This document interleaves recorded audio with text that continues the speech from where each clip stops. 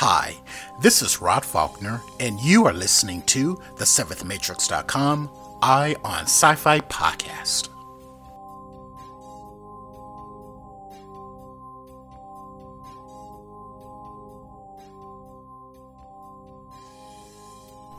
Hello, fellow science fiction and fantasy freaks and geeks.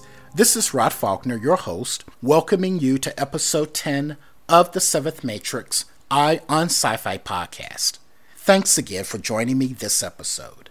I'm going to be sharing with you 3 terrific horror films that feature zombies. But first, I do need to make an admission. I'm not the biggest zombie fan. I do appreciate the classic Night of the Living Dead zombie films by George A. Romero, but typically I find zombie stories to be pretty derivative and unimaginative. Of course, there are always exceptions to every rule, and these 3 short films I'm going to share with you definitely fall into that category. The first short film is called Cargo, and Cargo is the basis for the Netflix full-length feature film that is currently available, starring Martin Freeman. In the short film Cargo, it tells the story of a man who is attempting to survive the zombie apocalypse with his infant daughter in tow. He is desperate to secure the survival of his daughter, especially since he knows that he was bitten by a zombie and slowly is succumbing to the transformation. By the end of the short film, the man does succeed in securing the survival of his daughter in a way that is both ingenious and heartbreaking. There is a reason why the short film has garnered over 10 million views on YouTube, and probably why Netflix decided to snap it up and adapt it into a full-length movie. The next short film is called SuperZero: Badass Journey into Zombie Awesomeness. Now that's a pretty wild title, but let me tell you, this short film definitely lives up to it. In the film, we meet Josh, who is a very likable, geeky, slightly socially awkward young man who unfortunately receives some of the most devastating news that anybody can receive, and then the zombie apocalypse begins. However, the end of civilization causes Josh to mine unknown depths of strength, courage, and ingenuity that he never knew he had, and a most unlikely hero is born. Written by independent filmmaker Mitch Cohen, this action horror comedy is also deceptively poignant and ultimately triumphant. Let me tell you, by the end of SuperZero, Josh is going to be a hero that you will want to cheer for. This is a very satisfying and crowd-pleasing short. Last but not least is another unique zombie horror short called Bleed the Night.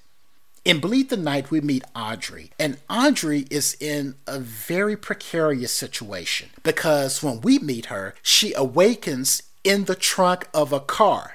Now, Audrey got in the trunk of the car because she accompanied her shady boyfriend to a money drop, and of course, as these things go, things went sideways. She was abducted and locked in the trunk of a car. So Audrey escapes the trunk of a car only to discover that the advent of the zombie apocalypse has occurred. These people in these short films are having a really bad day.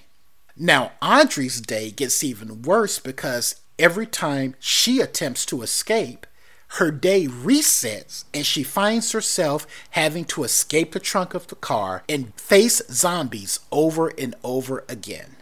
Bleed the Night is completely unexpected because it injects a sci-fi element of a time loop into its narrative, and I think that is a pretty ingenious move because it shatters audience expectations.